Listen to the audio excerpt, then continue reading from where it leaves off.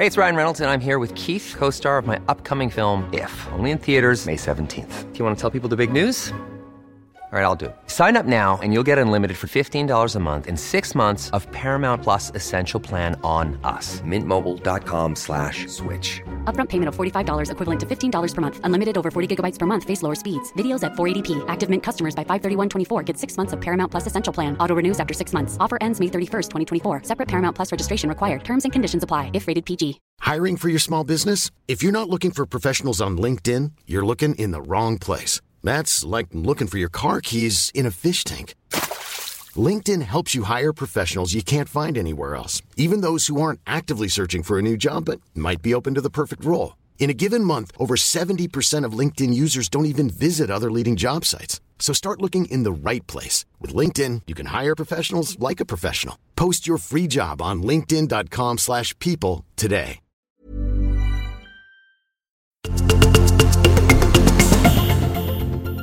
...313 minuter. Så lång tid tog det för den svenska skidlegendaren Sixten Jernberg att åka Vasaloppet när han för andra gången vann tävlingen 1960.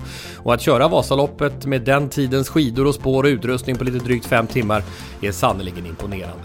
313 mål var den engelska anfallaren Wayne Rooneys facit under sin fotbollskarriär på klubbsidan. Och merparten av de målen kom ju i Manchester United.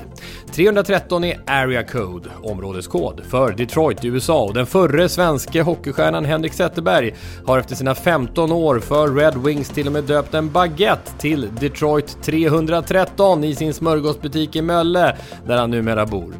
Den här smörgåsen innehåller pulled pork, picklad rödlök, coleslaw och barbecue-sås. Fina grejer. Och mer NHL och 313, så många mål gjorde Peter Forsberg totalt under sin karriär i Nordamerika om man slår ihop serie och slutspel. Men ännu mer imponerande är ju Foppas siffror över antalet målgivande passningar. Det lär vi få återkomma till i något avsnitt framåt år 2030. 313 NHL-matcher i rad spelade huvudpersonen från olycksdokumentet i vårt förra avsnitt, Niklas Bäckström, från det att han NHL-debuterade fram till en skadad tumme satte stopp för den imponerande långa sviten.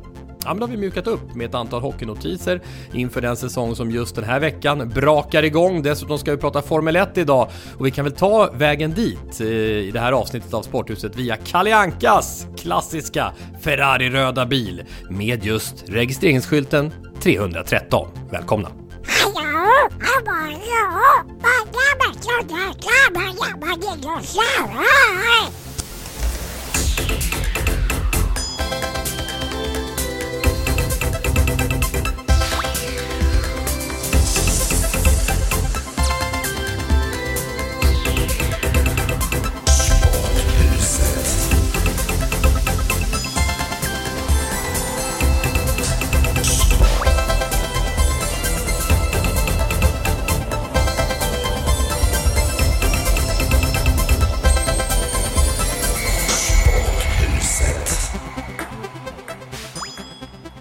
Ja, vi börjar det här sporthuset direkt faktiskt efter avslutad sändning ifrån det svenska VM-kvalet i Aten. Sen vi hade senaste sporthuset har faktiskt Sverige spelat 2 VM-kvalmatcher. Den indikerar ju den tydliga skillnaden i fotbollslivet.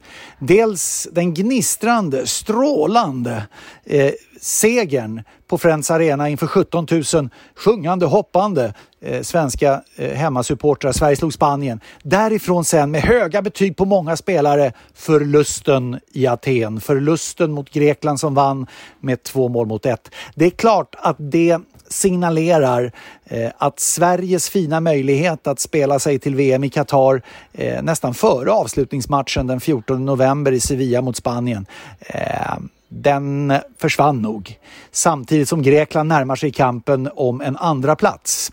Men det är mycket kvar att spela, så det är ju såklart alldeles för tidigt att slå fast någonting. Annat än att det är viktigt för Sverige i de 2 kommande hemmamatcherna. Det är nämligen i nästa samling i oktober då Sverige möter Kosovo och Sverige möter Grekland. De 2 är nyckelmatcher. Därför att avslutningen sen i november är borta mot Georgien och borta i Spanien. Men huvudintrycket, ja ändå, att ta 3 poäng på dubbelmöten med Spanien och Grekland, det är väl ändå helt okej. Men det är klart att med tanke på hur det var mot Spanien så var ju förhoppningen att det skulle se helt annorlunda ut i Aten. Sporthuset i övrigt, kör nu! Sporthuset 313. Efter den blixtrande färska onsdagsnattrapporten från Lasse och fotbollen, vi ska fördjupa oss ytterligare i svenska landslagets bedrifter nästa vecka med Jens Fjällström, så är det nu så att vi har fint Formel 1-främmande på gång i det här avsnittet. Lite senare, Janne Blomqvist kommer tillbaka till oss, den tv-kommentator som vi tycker så mycket om, och just nu också hockeyexpertis på högsta nivå, nämligen Thomas Johansson och Sanne Lindström. Tack, Tackar. Expertis på högsta nivå, Sanne. Det är ja, ju... och vi har ju kört förut, kolla på den här bilden. Just det. På dagen 3 år sedan. Ja, just det. Det var efter en upptaktsträff Då satt vi borta här nere i, inte så långt därifrån där vi är idag. Teatern, vad hette den? Oscarsteatern? Ja, exakt. Precis inför den säsongen då för 3 år sedan. Om du jämför Sannes utseende där med hur han ser ut idag? Jag tycker han har gjort rätt. Nämligen? Till idag. Vad har han gjort då? Han har klippt sig. Rejält. Rejält. Ja. Han är sommarluck i alla fall. Ja. Jag är hård på utsidan men mjuk på insidan nu. Hela historien egentligen. Jag var ju på Kanal Plus och Kanal 5 och var hockeykommentator och programledare. Och någonstans kring 2007 så tog vi in dig, Thomas, när du fortfarande var aktiv som en sån här bonusexpert. Ungefär i samma veva så började vi känna Sanne Lindström. Då var jag gästexpert som det hette då när vi i Timrå hade åkt ut mot Modo. Då var jag med i ett par semifinaler, en eller 2 semifinaler och någon final också som gäst. Då var jag och Petter i studion uppe. Petter Rönnqvist som vi hade alldeles nyligen och kärleksbomba Henrik Lundqvist. Precis. Cirkeln sluts liksom. Det är väl komma fram till att ni är mina värvningar. Ja, det är precis så. Lite grann kanske. Men jag ringde ju faktiskt när jag hade bestämt mig för att sluta, så ringde jag till Thomas och frågade vad ska man göra med här kring Simor och hur skulle man kunna komma in där och så. Så jag fick lite fina råd av Tjomme där. Och du är ju kvar på Simor, Sanny. Yes. Och Thomas, du är i Leksand som general manager. Så nu ska vi bena ut vad som gäller den här hockeysäsongen. Jag kan berätta för Tjomme vilken plats vi kommer sluta på i tabellen. Ja, kör det direkt. 8. Ja, hur tar du emot det beskedet? Ja, men jag känner mig rätt trygg med det. Nej, men alltså vi kommer komma in på det. Det är sämre förra året, så du borde ju vara missnöjd. Nej, det är jag inte. Jag tycker inte utifrån där vi är så 8, det är väl en bra position. Men alltså det är helt sjukt den här säsongen. Man säger att det är jämnare någonsin, det tror jag man sagt varje år. Men inklusive Leksand då som är 8. Alla mina topp 8-lag, de kan lika gärna vinna guld. Jag skulle kunna sätta Leksand som 2-3 i tabellen, för de har ett skitbra lag. Jag skulle nästan säga att de har ett bättre lag i år. Inte lika spetsig, men du har ju myntat uttrycket, jag vet inte, finns det ens en bredare spets? Ja. Kan en spets vara bred? Men jag tycker det är ett bra uttryck som sammanfattar ett lag bra. Den kan väl vara mer eller mindre bred. Den kan vara lite smalare för att man har lite färre och lite bredare för att man är några fler.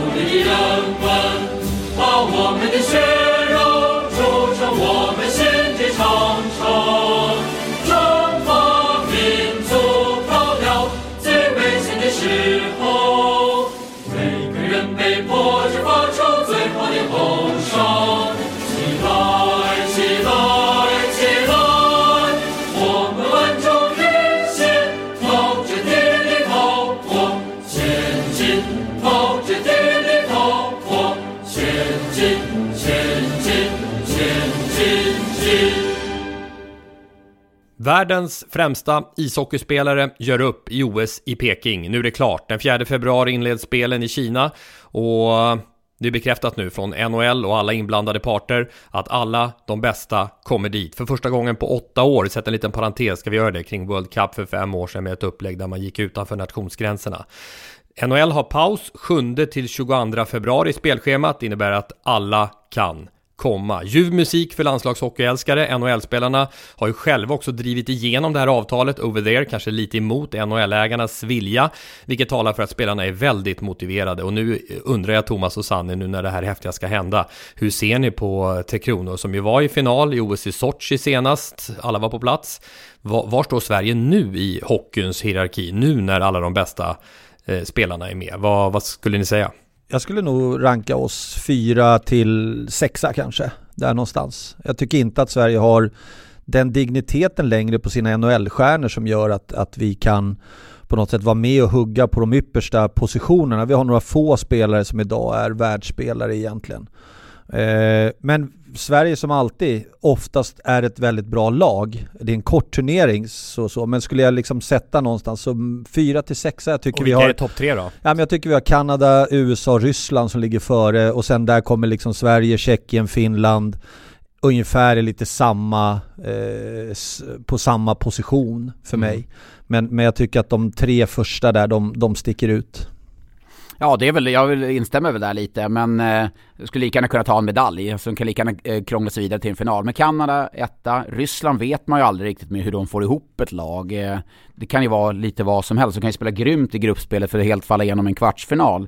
Så det vet man inte riktigt, men jag tycker ändå att Sverige har alla möjligheter och få ta medalj nu när man har de bästa spelarna med. Vi har ju ändå en förbundskapten som verkligen har devalverat och bara liksom klankar ner på SHL hur jävla dåligt det är och liksom haft det som ursäkt för att inte lyckas i landslaget. Nu får han de bästa spelarna serverade, så att jag har inget krav på medalj, men jag har ju stora förhoppningar i alla fall att man ändå kan nypa en brons- eller silverpeng, absolut. Du tycker Johan Garpenlöv har hackat för mycket på den inhemska ligan? Ja, men det tycker jag. Alltså, det är ju alltid liksom, som VM i fjol, det är för att inte svenska spelare klarar att spela fysiskt, och det är SHL hit och dit liksom.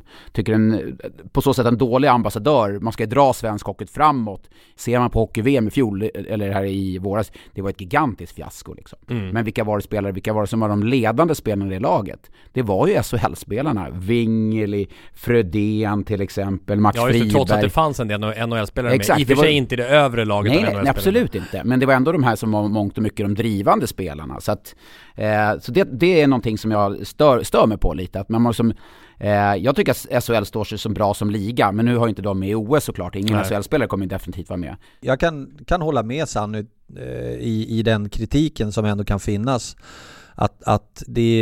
Att sälja våran egen inhemska liga är otroligt viktigt, och framförallt utifrån förbundsperspektiv att det vi gör i Sverige ändå är någonting som vi ska vara stolta över och på något sätt dra en positiv anda kring.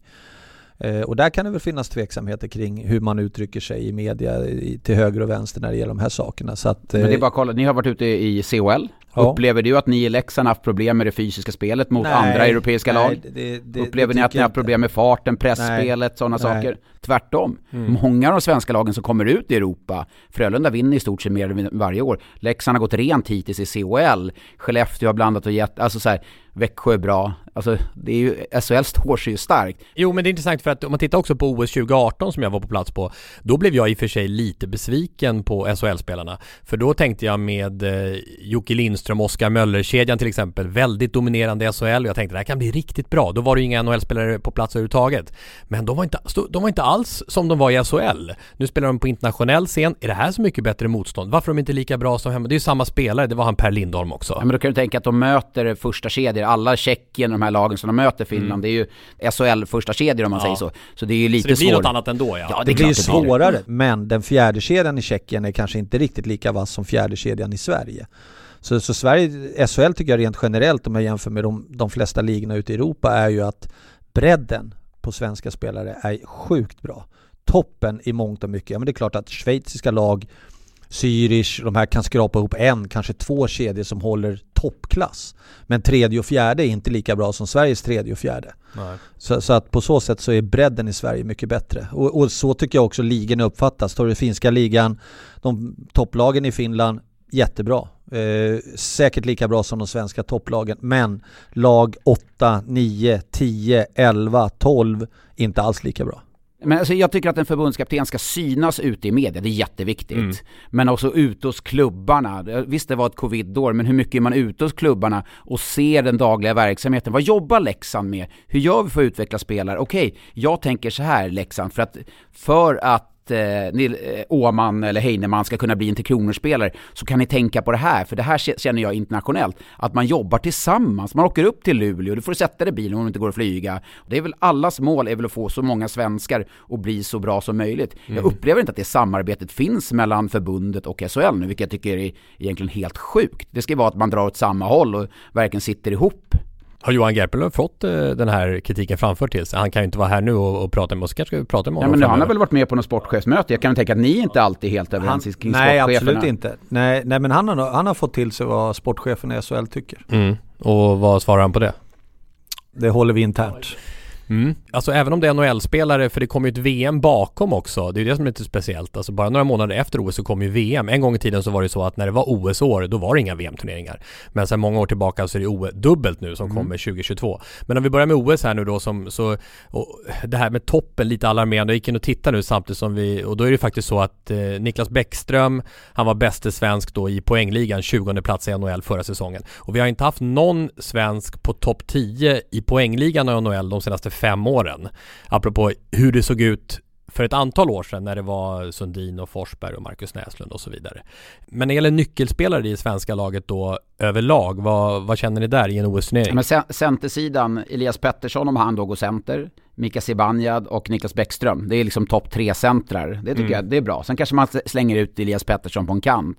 Så har du Filip Forsberg, Gabriel Landerskog. Så det finns ändå bra spelare, men kanske inte riktigt att Filip Forsberg har liksom blåst ut till den här 50-målsskytten som man kanske trodde för något år sedan. Att han kan bli nästa svensk och göra 50 mål. Men så backsidan med Viktor Hedman, jag menar, där har du världens bästa back. Så att backsidan tycker jag också ser bra ut med Jonas Brodin i Minnesota som underskattar, John Klingberg, kan Erik Karlsson stötsa upp och vara bättre än vad han har varit de 2 senaste åren. Så det finns ändå liksom skicklighet i laget tycker jag. Och målvaktssidan också då, där vi alltid haft Henrik Blomqvist i OS-turneringar. Alltså Lunkan stod ju 2006, 2010, 2014, men nu avslutat karriären. Är det Markström som gäller eller? Ja, det tror jag. Jag tror att han är nog den som man kanske ser här och nu som ska vara den som tar över som första målvakt, men är han någon vi kan luta oss mot i OS-turnering? Ja. Sista året i Vancouver innan han lämnade för Calgary så var han uttagen i All-Star-matchen i NHL. Så han är en toppmålvakt. Sen ska man också säga Robin Lehner. Nu får ju han uppdraget nu när Fleury har skeppats vidare till Chicago. Då är det Robin Lehner som ska vara målvakten i Vegas. Vegas kommer vara ett topplag och kan han då spela på en hög nivå så kommer ju han fightas med Markström. Sen också Linus Ullmark som har gått till, han har liksom varit i sänket Buffalo som knappt haft duglig försvarsspel. Nu får han gå till Boston. Vad kan det betyda för hans utveckling? Så att det är ändå 3 rätt intressanta målvakter som finns där. Det ska ju bli så otroligt spännande på något sätt ändå att få den här OS-turneringen och se. Det blir ju på något sätt lite att här befinner sig kanske svensk ishockey just nu som blir kvittot på det där och ja, det är kul att de tackar ja och det är kul att det blir NHL-spelare i OS. Veckans surr. Nu börjar Svenska Hockeyligan. Och hur går det? Här kommer svaret. Sanny, varsågod, berätta. Så här slutar det. Men alltså, om jag ser på strukturen hos lag så är Luleå, Rögle, Växjö, de har satt som 1, 2, 3 och det gör jag baserat på de senaste åren. De har liksom byggt upp en stabilitet att stå på. Växjö har ett spel som ingen annan där man kan stänga ner matcher. Det är kanske inte alltid jättekul att se på, men taktiskt fulländat. Sam Hallam, superbra tränare. Rögle tycker jag, även om man tappar spelare, det finns en grund att stå på. Det känns som många spelare utvecklas, vill dit. Och Luleå lite tillbaka i fjol, men jag tror att den här maskineriet kommer rulla igång. Fått in egentligen värvat en ny första kedja i Linus Fröberg från HV71. Brandon Shinnimin från Växjö som var hatad av Luleå-supporterna till tidigare. Och såklart Linus Omark som kommer vara kanske en av de seriens absolut bästa spelare. Luleå tror jag stenhårt på. Final och guld också då? Jag har faktiskt satt att jag tror att Rögle kommer vinna SM-guld i en final mot Frölunda. Och det är återigen då att Luleå inte skulle vara liksom riktigt passa för slutspel då? Jo, eller? Men alltså det ofta man pratar med Luleå som att de är ett bra serielag. Att de är väldigt stabila och jämna. Det är de 3 som jag har topp 3. Och då kanske många säger Färjestad som har värvat så bra. Ja, Färjestad har värvat bra. Men ser man på det Dyrast trupp eller? Det skulle jag väl nog säga att det är Leksand som har. Nej, men det är klart att Färjestads trupp måste vara dyrast. Men ser man på Färjestads lag, det är jättebra. Men i stort sett det laget, alla hemvändare, de var med och förlorade match 7 mot Djurgården i semifinal 2019. Så att man ska inte bara för att de har varit ute i Europa på något sätt glorifiera allting. Det är skithäftigt att de kommer hem, stjärnspelare på så sätt. Sen ska man få ihop det där lagbygget också. Och jag satt dem som 4 i tabellen och jag vet många som har ju sagt de kommer sopa rent den här serien. Ja, och du vet ju, och vi har inte ens sagt var vi är någonstans. Vi är ju alltså på ett hotell, Clarion i Stockholm. Det är din hemvist när du inte är i Karlstad. För exakt, där bor Clarion annars. Ja. Jag bor ofta här. Ganska imponerande rum ändå här som du har. Styrelserummet, ja. Ja, här brukar jag ha lite möten här när jag väl är här. Ja, det är jättebra ordnat här med vår lilla poddlokal. Men annars är du ju i Karlstad, det är där du bor, Sanne. Och kan känna av pulsen. Man undrar ju lite sådär, Men här pratar vi om den främsta klubben i elitserien Svenska Hockeyligans historia. Alltså sen den startade i mitten av 70-talet, den mest framgångsrika klubben. Men nu är det, vad är det, 10 år? 2011.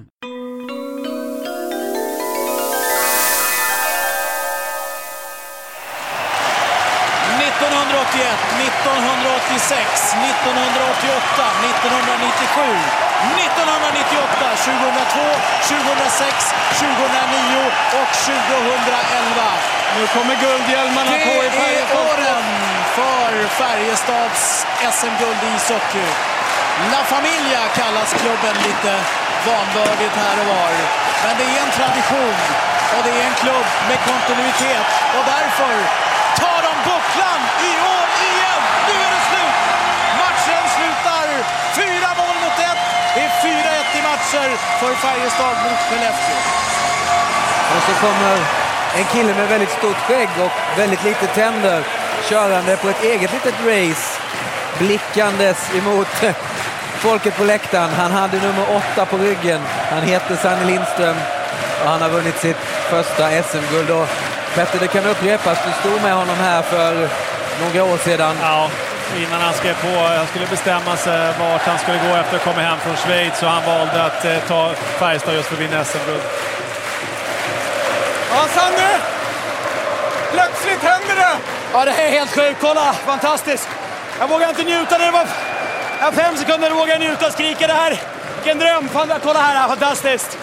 Vad säger dina lagkamrater till dig de senaste 45 sekunderna? Jag vet inte, jag minns ingenting. Det är ett jävla rus alltså. Man sätter, kolla, tröjorna i taket, man sätter här, jag växt upp med det här SM-guld. Nu står man här som en liten skitunge, så jävla glad. Fy fan vad skönt. Hoppas du har bytt dansskorna med idag, Max. Det är fest nu. Tack för det.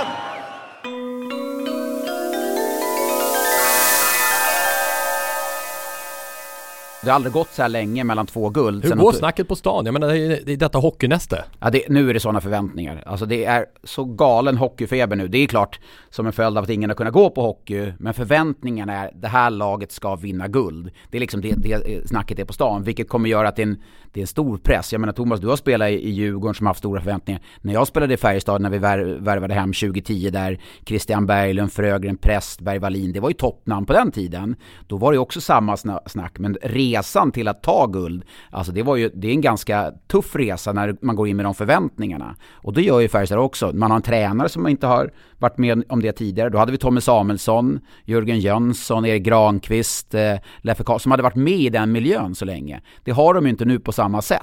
Man ska också veta det, för det är många pratar så här SM-guld hit och dit. När du kommer till, även om du har vunnit serien, så när du ställs in i ett slutspel så har du 20% chans att du kan vinna SM-guld. Och det är det alla lagen någonstans hamnar inför när det är ett slutspel. Så att tippa det är otroligt. Varför just 20%? Alltså... Ja, men det blir det. Statistiskt sett så har du inte större möjligheter än det. Även fast du har vunnit serien så går du in ungefär med en vinstchans på 20. Man kunde ju tänka sig att det skulle vara kanske 75%. Vadå, baserat utifrån historiken eller? Ja, och alltså baserat utifrån, vad ska man säga, hur dels historiken, men också hur ser det själva liksom strukturen ut under ett seriespel, vad genererar det sen för möjligheter att gå hela vägen in i själva att kunna då få lyfta bucklan. Jag tittar annars på, vi ska ta lite vad du tänker om botten också, Sanna, om en stund, men jag tänker också på det här med alla namn, och det var en ganska imponerande lista med hemvändare. Ja, verkligen. Omark, Luleå, Carl Söderberg framförallt, också Malmö, och sen Marcus Sörensen som kommer till Djurgården också då. Du kan ju fylla på, Ryan Lash är tillbaka också i Frölunda. Det var ju det Frölunda kanske saknade i fjol. Någonting annat som jag tror vi kommer få se i år också, det är ju att ofta så brukar det ju vara så att pendeln svänger lite grann beroende vilket lag som vinner ett SM-guld, vilken typ av spel har de och hur anammar andra klubbar det. Tycker på försäsongen att vi har sett att det kommer vara ett antal klubbar som kommer att spela mera en avvaktande ishockey, gå ifrån lite det här press och jaga och stressa och mera fokusera kanske på att hålla ihop sitt lag, se till att man är på rätt sida pucken, lite mera trap i mittzon. Lasse Falk-hockey. Ja, inte 1-3-1, men jag tror att vi kommer få se det, och det är bara, tycker jag de träningsmatcher jag sett, så har jag sett Djurgården spela lite så, Brynäs spelar så, Linköping spelar så, vi kommer att Växjö som är otroligt skickliga i det spelet. Rögle tycker jag också har den, kan växeldra lite mellan press. Skellefteå lika så. Och det är väl lite det som jag ska bli spännande också att se, att vad händer med de lagen som lämnar över mer av spelet initiativ och mer väljer att leva på den här typen av spel. Det låter ju inte som din modell. Nej, det är ju inte din modell. Det är inte min modell. Jag vet inte hur många frukostar jag har suttit med när vi jobbar tillsammans och så här, du sa så här, man bör ha initiativet. Ja, men tid så vinner du på att ha pucken så mycket som möjligt. Ja, och det är väl det Växjö lyckas med. Alltså Växjö har ju ändå den skickligheten och den typen av spel där de har aldrig bråttom i sitt spel. Men jag ser faktiskt inte så många andra av de här lagen som väljer den typen av spel att besitta den skickligheten som Växjö gör. För faktum är ju att lämnar du över spelet och initiativet till motståndarna så kan du hamna i väldigt stora problem. Sen kommer det vara något lag som överraskar och går positivt och det kommer att vara tjo och tjim, men alla lag som har valt den typen av spel har förr eller senare hamnat i problem. Det jag känner också det där med pendeln svänger som man sa. Kollar man på vilka semifinallagen var i fjol. Det var Örebro, väldigt kontrollerat, kanske ibland återhållsam, styrspel, sylvassa spelvändningar. Du hade ett Rögle som kunde alternera ganska mycket mellan det här pressspelet och lite Växjö-hockey då, där Cam Abbott har varit i juniorverksamheten i Växjö och anamma lite det. Skellefteå som har liksom sitt sätt att spela, men som också tycker jag kan också dra tillbaka styrkorna. Det såg man när de mötte Luleå i kvartsfinalen. Kunde vänta ut Luleå, spela enkelt, ganska cyniskt som man kanske inte är van att se Skellefteå. Så att jag tycker att den pendeln har svängt lite. Så att det är lite tudelat det där. Jag är inte helt inne, bara köper det. Jag är inte heller inne på att det är bara, utan man måste ha mixen emellan. Precis. Men det får inte bli för mycket utav det backande spelet. Det är där tycker jag Växjö är en mästare. Växjö klarar av att spela ishockey i ett tempo som Frölunda, som Luleå driver upp med liksom press och jaga och stressa. Men de kan också ställa om och spela ett ekonomiskt spel för att döda en match, för att stänga en match och vara lite sylvassa i sina spelvändningar. Men jag har svårt att se andra lag vara på Växjös nivå. Och med risk för att ni får möta det laget igen då i slutspel, precis som det blev förra säsongen, vilket är ditt guldlag den här säsongen? Jag tror att Växjö har alla möjligheter att ta. Även utan Viktor Fast, som jag har avslutat sin målvaktskarriär, bästa målvakt i serien, va? Jag tycker ändå att på försäsongen här så har deras målvakter och deras försvarsspel ändå levererat otroligt bra, så att jag skulle inte bli förvånad om Växjö kör ett guld till faktiskt. Och du hade Rögle? Jag hade Rögle. Ja, det var ju de som möttes i finalen. Då Växjö checkade upp Rögle mentalt, var vi inne på i Sporthuset med Sam Hallam i spetsen, din gamla klasskamrat. Ja, han ägde Cam Abbott i den första presskonferensen. Men så var det ju. Och det är ju slutspelsrutin, och det är väl som Leksand kanske har lärt sig i fjol, att jag säger inte att Örebro hade den mega slutspelsrutinen, men det tar också, det är det jag menar, att hur kan du placera Leksand 8? De kom ju 3 i fjol. Men Leksand handlar om att etablera sig som ett topplag, eller som ett lag att räkna med. Stabilt SHL-lag. Ett säsong, det är ingenting. Och ska man då gå från 3 till 11-12 år? Nej, men det kommer man inte göra. Men då måste man hitta stabiliteten och hela tiden ta det där steget. Som jag tycker att Rögle har gjort, Örebro har gjort, som är liksom nya föreningar så tillvida i SHL som Leksand återigen är. Vilka lag tror du minst på? Alltså vilka kommer längst ner? Vilka får du jobbigast? Brynäs och Timrå. Timrå som nykomlingar, man säger, de har byggt en jättebra backsida. Ja, för att vara en nykomling så är de en bra backsida, men på över 52 omgångar kommer offensiven inte hålla. De har för dålig offensiv, och den här Tyratti där som de har värvat tror jag inte på. Det kan bli en dunderflopp faktiskt. Och fjolårets stora kaoslag då, Brynäs. Hur mår Brynäs? Alltså hela organisationen. Det är så mycket klyschor därifrån nu. Man sitter och pratar om människan och värdet, hur man ska ta hand om stolthet och spela över Brynäs. Det känns nästan sektliknande. Vilka är det som kommer de klyschorna? Nej, men det är Alsen och nya styrelsen och mannen, nya tränaren. Han ser människan och man måste må bra och alla gör misstag. Det är så hockey handlar om, och man ska vara glad och man kan ge varandra en kram. Och det är mycket sånt prat i Brynäs.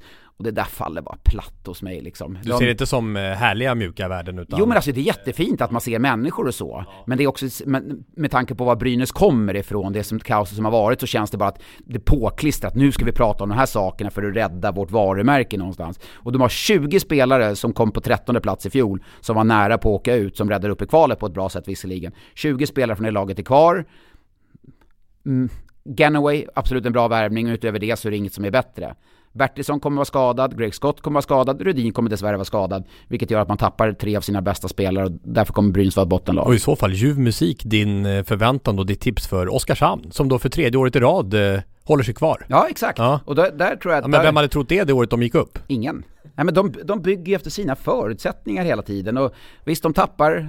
Sajak gör det bra, Boma gör det bra, Verino gör det bra. Då tappar man dem och så får man bygga upp och hitta nya spelare. Men jag tycker att de har gjort det bra och har en av de mest intressanta tränarna tycker jag i Sverige, Martin Filander, som den dagen hans kontrakt går ut i Oskarshamn så kommer större klubbar jaga honom, helt övertygad om. Mm.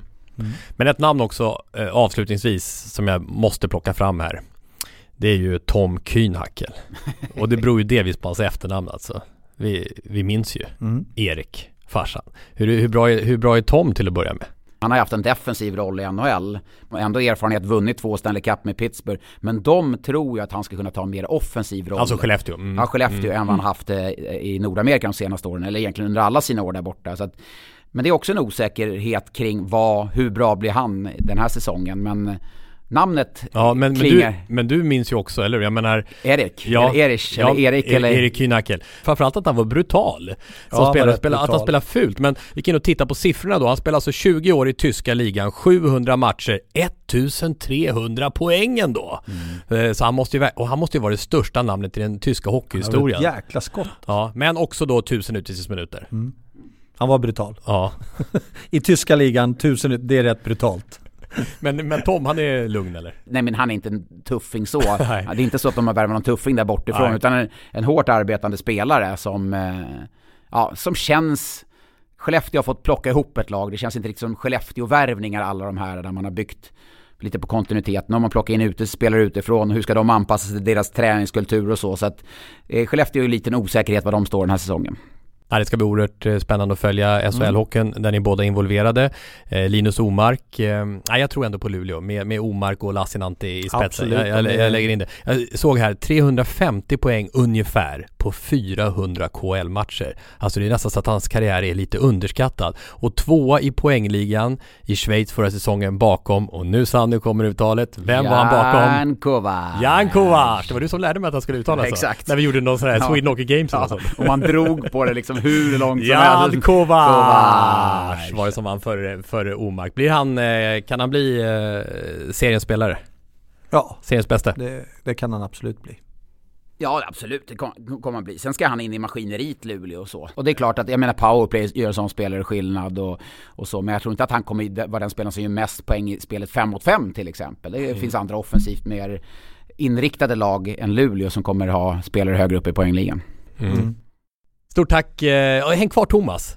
För vi ska prata Formel 1 om en liten stund. Och det är ju någonting du nästan gillar mer än ishockey. Absolut. Och Sannu, vi hörs och ses snart igen. Ja, jag ring så kommer jag till Sporthuset. Vi ska säga det. Sanny och Svensson, den är igång igen. Er podcast som kommer på måndagar. Vi har snart Janne Blomqvist här. Då ska vi prata om en podd på tisdagar och så Sporthuset på torsdagar. Så det är fullt upp. Hela veckan är ju späckad. Ja, och ni kör också någon sifferlek, va? Ja, jag har ju lyssnat på mycket poddar och jag har nästan kopierat dig. Och vi har ju då på... Nu var det avsnitt nummer 75. Då får de som lyssnar då komma med tankar eller deras favoritspelare som har burit nummer 75. Nu står vi inför dilemmat. Den här säsongen kommer vi gå upp på avsnitt nummer 100. Då är det spelare som har haft 100. Men 101. Då ska vi kopiera er rakt av och göra en sån här... Vad tänker du när vi säger 101? Jo, men den spelaren gjorde 101 poäng. Vi gjorde en förändring där. Ja, exakt. Och den... jag är en trogen Sporthuset-lyssnare. Så att vi ser konceptet hur vi gör. Börjar falla, kan man säga. Med nummer på tröjan. Ja, precis. Ja. Det är svårare och svårare, men... Stort tack, Sannu. Tack själva. Vad säger ni? Vad säger ni? Vad säger ni? Vad säger ni? Vad säger ni? Vad säger ni? Vad säger ni? Ni är så välkomna att höra av er till Sporthuset via våra sociala medier och hemsidan sporthusetpodcast.se. Vi läser allt. Kanske har ni tankar och idéer kring det ni hörde om svensk ishockey nyss. Eller vilken sport som helst, inom vilket ämne som helst inom idrotten. Tack för introimpulser också Patrik Larsson, André Ulfborg, Håkan Ottosson, Martin Ben Andersson, Martin Paulsson, Jörgen Eksvärd den här veckan. Ledde ni fram till programstarten med klurigheter. Jag noterar med glädje också att flera hörde av sig under Finnkampen i friidrott. Denna klassiker från 1925 som gick helgen som gick, och Sverige tog 3:e raka dubbelsegern på herr- och damsidan. Sverige har ju ryckt ifrån Finland på senare år. Mats Jonsson skickade frågan om det inte är läge att bjuda in Norge också för att spetsa till det här med 2 deltagare i varje gren och istället köra 3 nationer. Och mitt svar på det är att det vore kardinalfel att börja fixa och trixa med finkampens unika, starka, stolta varumärke som fortfarande är så imponerande. Publikatmosfären på Stockholms stadion de 2 senaste kamperna har varit enorm. Jag kunde vittna om det som jag varit på inneplan där som speaker både 2019 och 2021. Och ända sedan jag började bevaka de här tävlingarna på 90-talet så slås man ju av hur tidlöst framgångsrikt konceptet är i all sin enkelhet. Slå din motståndare från Sverige, slå din motståndare från Finland. Och den överlevde ju också 16 raka herrsegrar för Finland 60-, 70-, 80-talet finkampen trots att det var ojämnt, så jag tror att den kommer att överleva även detta på ett fint sätt. Och det var ju faktiskt så att hälften av de som tittade på tv de här eftermiddagarna lördag och söndag tittade på finkampen, vilket också är starka siffror. Däremot är du på något, Mats, som jag gillar, det här med Norge. För jag menar, eftersom landskamper, jag tror att det är underskattat. Det skulle vara en bra grej även nu. Jag tror att det kan komma tillbaka. Och tänk en kvällskamp med bantat grenprogram i elljus. Norge mot Sverige med superstjärnorna Ingebrigtsen och Warholm mot Duplantis och Ståhl skulle vara en given publiksuccé, det skulle jag säga, i dessa dagar. Ett tips till alla arrangörer här nu alltså, nu när publikrestriktionerna lättar om några veckor och det blir full fart på läktarplats efter pandemin, så är det att skissa på ett sånt läktarkoncept, Sverige mot Norge i friidrott.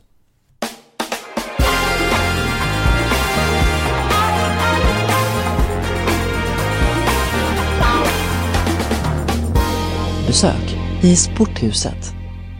Nu, Thomas, någonting som jag vet att du har sett fram emot. Ja, verkligen. Äntligen får jag och dessutom ikonen i branschen. Ja, så är det ju. Max Verstappen med öppen vinge då, ner mot första kurvan. Är nu inte tillräckligt nära just här. Men det är nästa raksträcka som gäller nu för Max Verstappen. Återigen genom kurva 4. Som det eventuellt kan gå vägen. Ska vi få ett avgörande på det sista varvet? Här kommer Max Verstappen nu. Han tänker inte ge sig utan fight i vilket fall som helst. Men han är inte tillräckligt nära.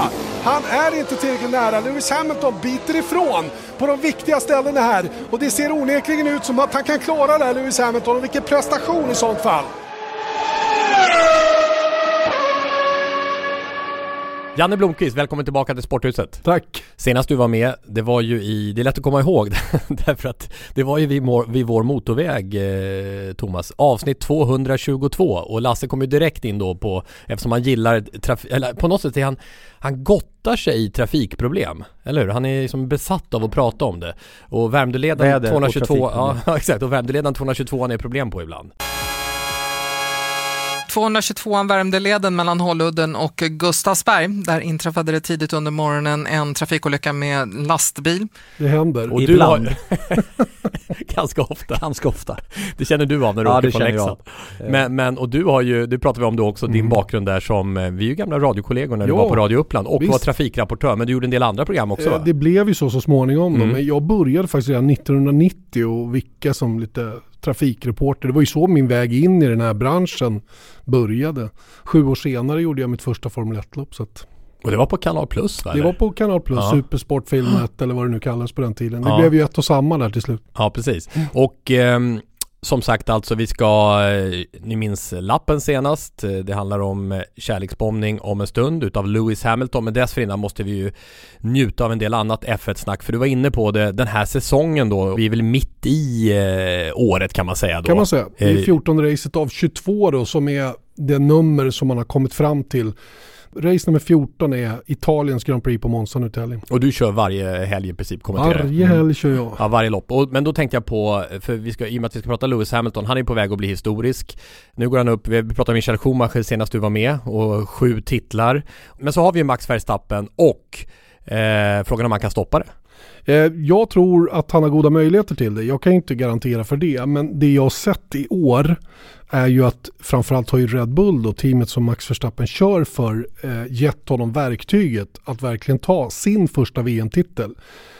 Han har ju alltså kört i Formel 1, han är alltså bara 23 år, han har kört i Formel 1 sedan 2015. Vilket är helt fascinerande.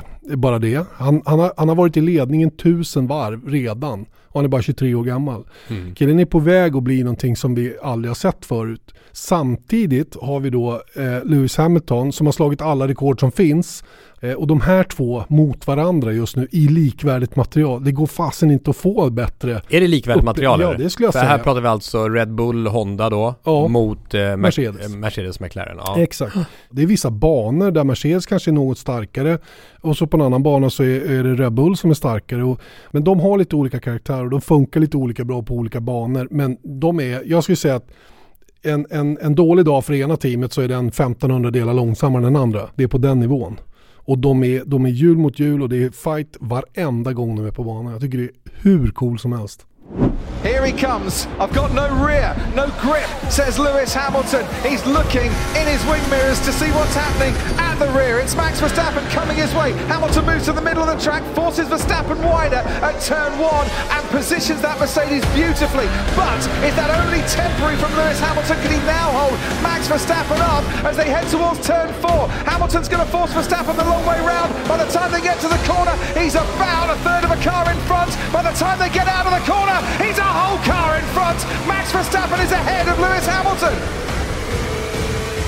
Och nu kommer han att linea upp Max Verstappen på den långa rakan. Här kan det vara ett avgörande, mycket avgörande läge där Max försöker skaka av sig Hamilton.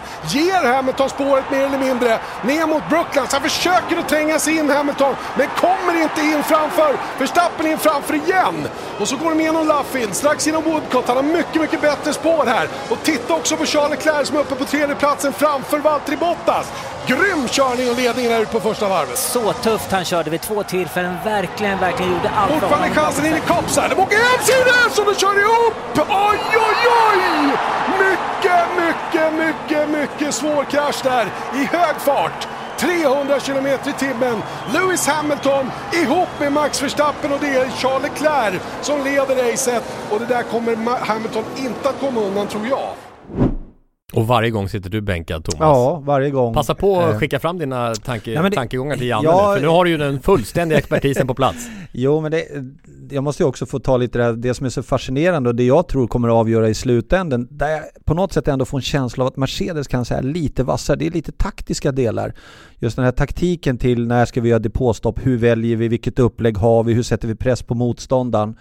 Där har jag upplevt att Mercedes från början var lite hetare, men Red Bull börjar att komma liksom i kapp, att de har något hyfsat likvärdigt tävlingsmoment där också. Men just det här racet som är och att det finns 2 förare här och nu som slåss om titeln. Det är ju inte sådär jättekul med F1 då när det är någon som har varit så överlägsen som Hamilton har varit i flera år. Vilken Mercedes vinner, var det som vi sa innan här, Janne. Ja, men vilken Mercedes vinner idag då?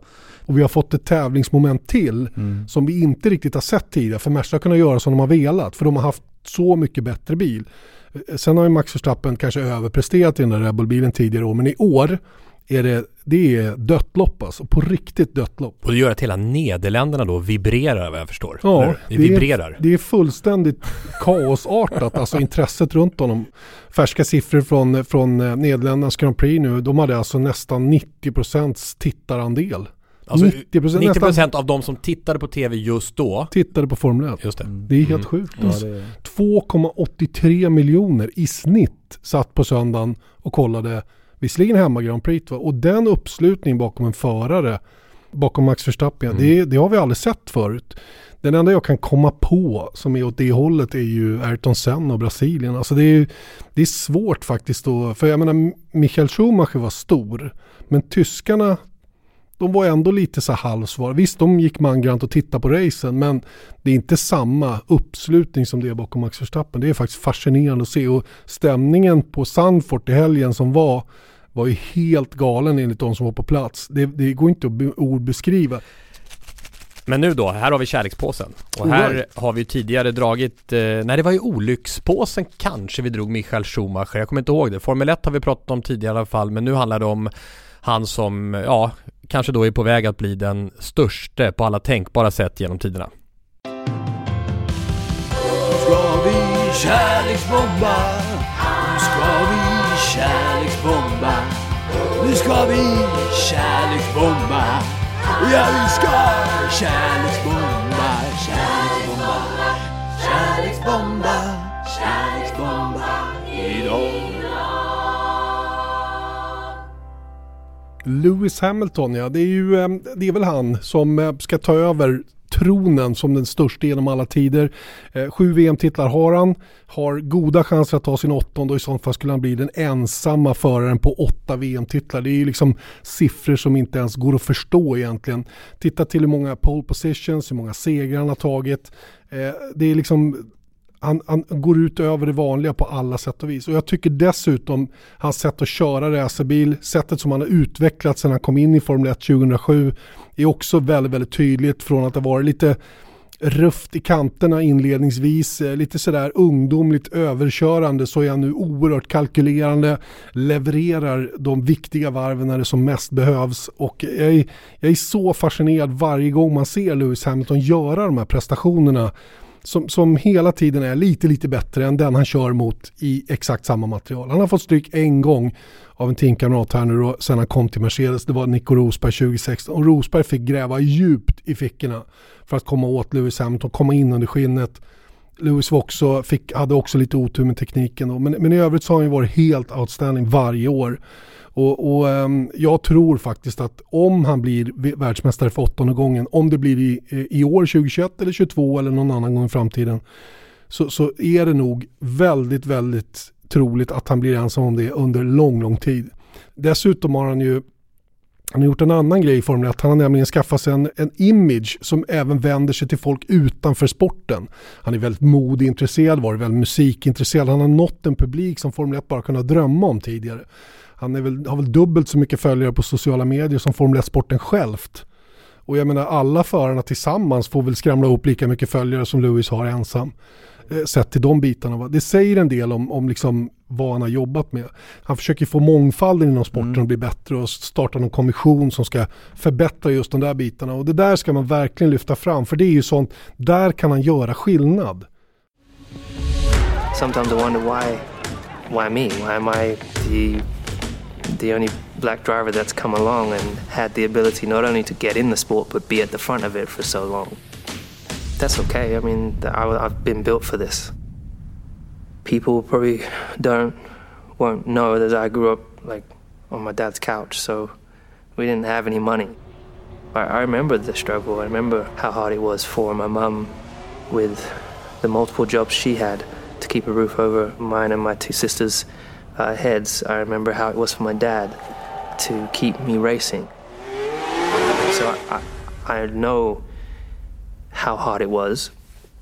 And then on top of that other struggle with acceptance and not fitting in has all bubbled up into,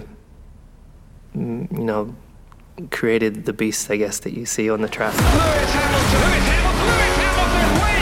wins! Hamilton has more wins than any other driver in Formula 1 history. Vilka är köregenskaperna som han har som förare som framförallt har gjort honom till den här unika, alltså den bästa genom tiderna då, framgångsmässigt? Ejel sa ju en sanning jämt, att för att köra fort så måste du bromsa bra. Och det låter ju lite motsägelsefullt, men det är precis det handlar om. Hur du bromsar. Alla kan åka fort rakt fram, det är inga problem. Och alla racerförare på den här nivån hittar spåren. Men det är när det börjar bli svårt, ingångarna till svängarna, när du ska bromsa. Hur mycket ska du bromsa? Hur länge kan du bromsa? Hur roterar du bilen för att få den att ge sig iväg rakt fram igen? Alla de här bitarna är ju superviktiga. Och där är Lewis Hamilton bättre än alla andra. Han tar med sig mycket mer fart in mot det vi kallar för apex då, eller den inre tangeringspunkten då. Och får bilen att svänga dem med lite så här kontrollerad överstyrning. Inte så att den syns eller märks, men han känner av det. Men har ju sån enorm känsla i kroppen, i rumpan. Han känner precis vad bilen gör. Va? Plus att Mercedes har gett honom det verktyg som han behöver för att verkligen vara snabb.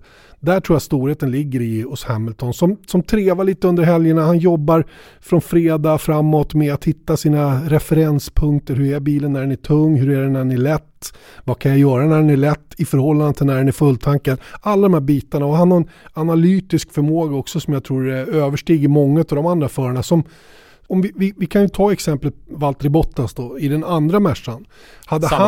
Samma material. Hade han varit den som skulle leda det teamet så hade de inte ens varit i närheten av samma framgångar. Förstår ni? Det är ju så att föraren gör skillnad till slut. Det går inte att komma ifrån det, även om man många gånger inte tror det. Att, men sett Lewis Hamilton i en Williams som George Russell gör, han skulle ju inte göra ett dugg bättre än vad Russell gör. Och vice versa. Men det är ju bara en sanning. Det är en sanning med modifikation, om väldigt kortsiktig sanning. För det är ju över tid man måste se det. Och där är ju Lewis Hamilton otrolig. Jag menar, titta på siffrorna.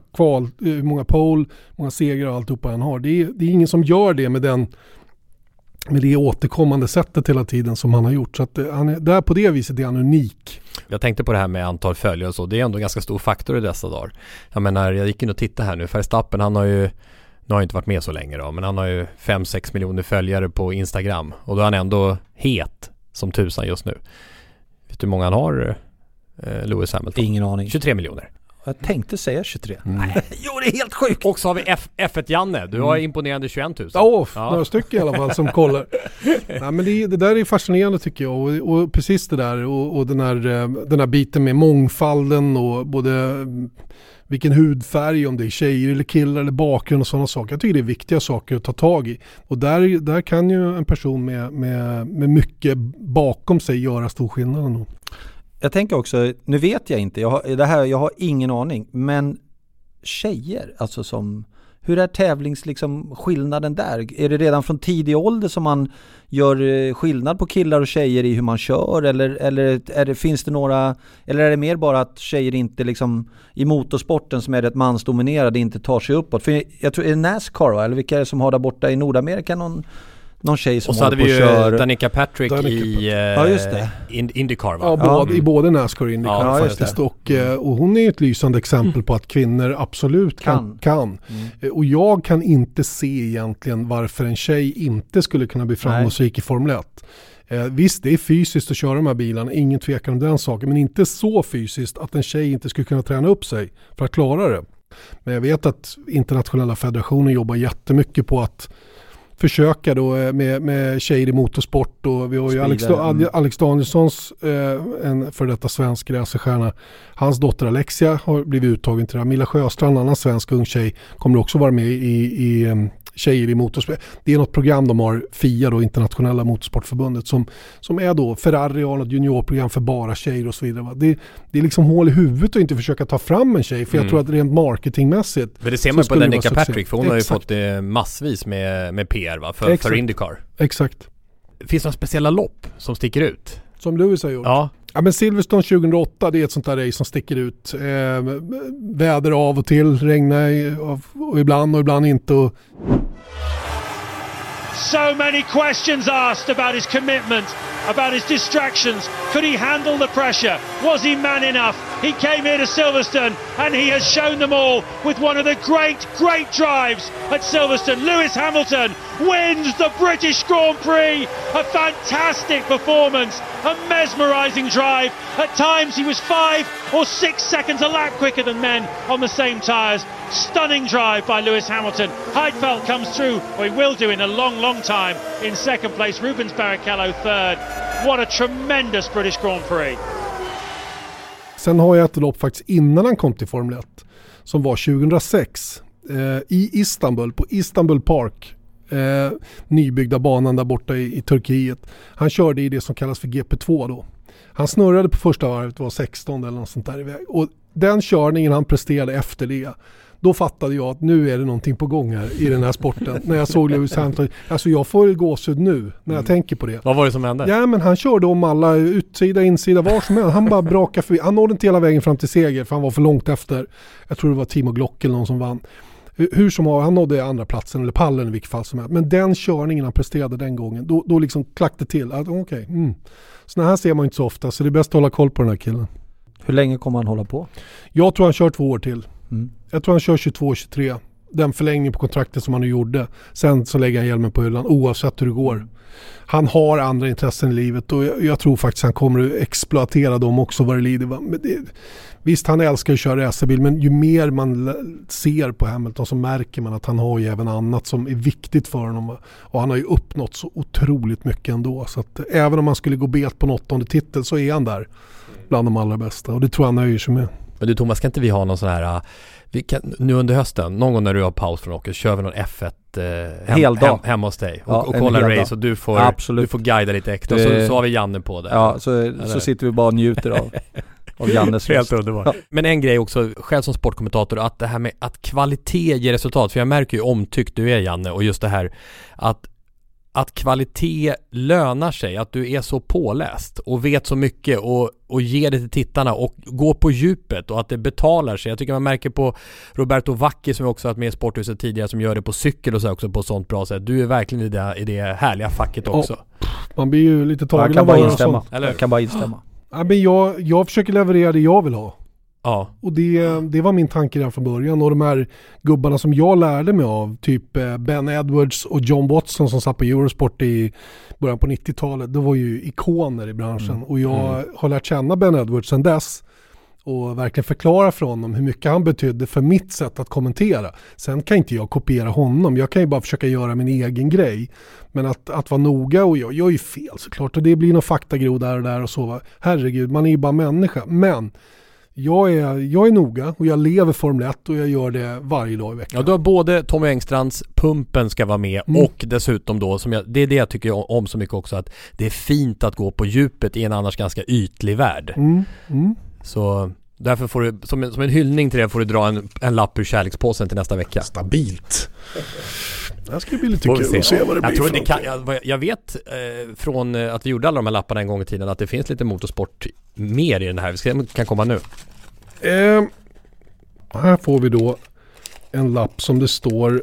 Sönderiven. Ja, det står skateboard på den. Ja, men det var ju den som Lasse var på fingrar på förra veckan. Den kom upp direkt nu. Nu tror lyssnarna att vi bara har 2 lappar i påsen. Ja, jag känner inga fler. Skateboard står på den där. Det är som en OS-gren. Ja, för första gången. Rätt unga deltagare då. Ja, exakt.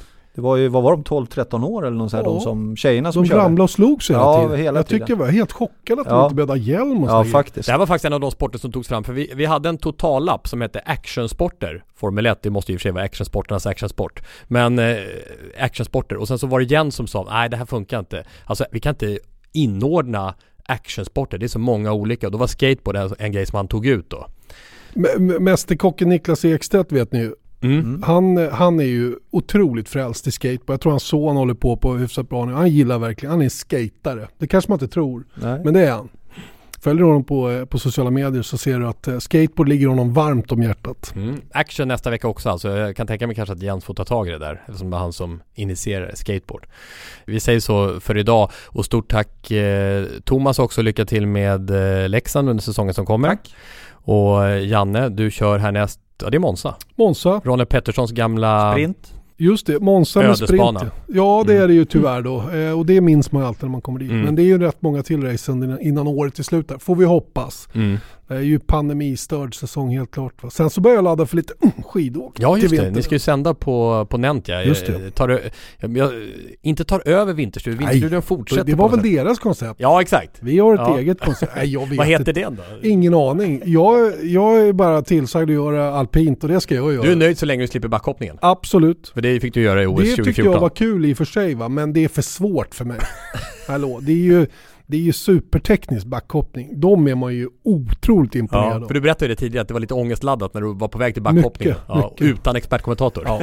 Per Forsberg fick hålla mig i handen första sändningen där. Jag höll på att svimma. Och jag är sällan nervös nu för tiden. Men då var jag riktigt stressad. Och vi ska också förstås nämna podden som du driver via Play F1 Podcast. Nytt avsnitt varje tisdag. Just det. Ja, och här är varje torsdag. Och det som är lite speciellt är att ni ligger hela tiden ett avsnitt efter Sporthuset i antal avsnitt. Hur har det gått till? Ja. Vi jagar. 312 och här är 313. Och vem viker ner sig först? Ja. Vem lämnar återbud en vecka? För ni har ju kört året runt också, va? Jajamän, 52 gånger om året. Det är ett riktigt drama. Men frågan är då om du kan leva upp till min sifferexercis. Vet du vilket avsnitt Björn Wirdheim var med i panelen i samband med att just Lewis Hamilton gjorde klart med ytterligare ett år för Mercedes McLaren? Avsnittsnummer. Vad är vi på nu? 312 den här veckan. Jag tror att det var 308. Nej, det var ju 282. 282? Aj! Det känns inte bra. In och lyssna. Ja. När det gäller vår supportersång, fortsätt skicka in till oss. Sporthusetpodcast.se heter vår hemsida. Vi finns ju också på sociala medier, @Sporthuset på Twitter och Sporthuset Podcast på Instagram. Så tänkte, vad sägs om en specialare, Thomas, du som hockeyvän och alla ni där ute. Det var ju så att för 10 år sedan, denna vecka, den 7 september 2011, så avled Stefan Liv, den svenska landslagsmålvakten i ishockey, oerhört tragiskt i flygolyckan i Ryssland. Något vi uppmärksammade också i Sporthuset avsnitt 60 när han kärleksbombades utav Lasse Granqvist i det avsnittet som, hoppa gärna in och lyssna på det. Det är fint det Lasse berättar om där. Det hette Tröja nummer 1. Tröja nummer 1 heter det avsnittet, nummer 60. Stefan Liv alltså, med den låt som man kanske ofta förknippar med HV71. Den har vi hört några gånger, Thomas. Vi sjunger HV71. Ja, den har man nynnat på några gånger. Men det passar väl bra. Det är underbart. För alla minns vi ju Stefan med som värme. Mycket, kanske mycket för hans personlighet, eller hur? Ja, det var ju en glädjespridare. En kille som alltid hade glimten i ögat. Inte den som kanske hördes mest och syntes mest i alla lägen, men otroligt rolig att ha runt omkring sig. Mm. Ja, så, och HV var ju verkligen hans lag. Även om han avslutade sin karriär på ett sorgligt sätt då i Ryssland. Så vi minns Stefan. Absolut. På det här sättet med den här musiken gällande hans gamla klubb där han också blev svensk mästare. Tack Thomas, tack Janne, tack Sanne Lindström också tidigare som gav oss Inside SHL inför det som komma skall. Vi hörs igen nästa vecka. Hej då! Hej då! Hej då!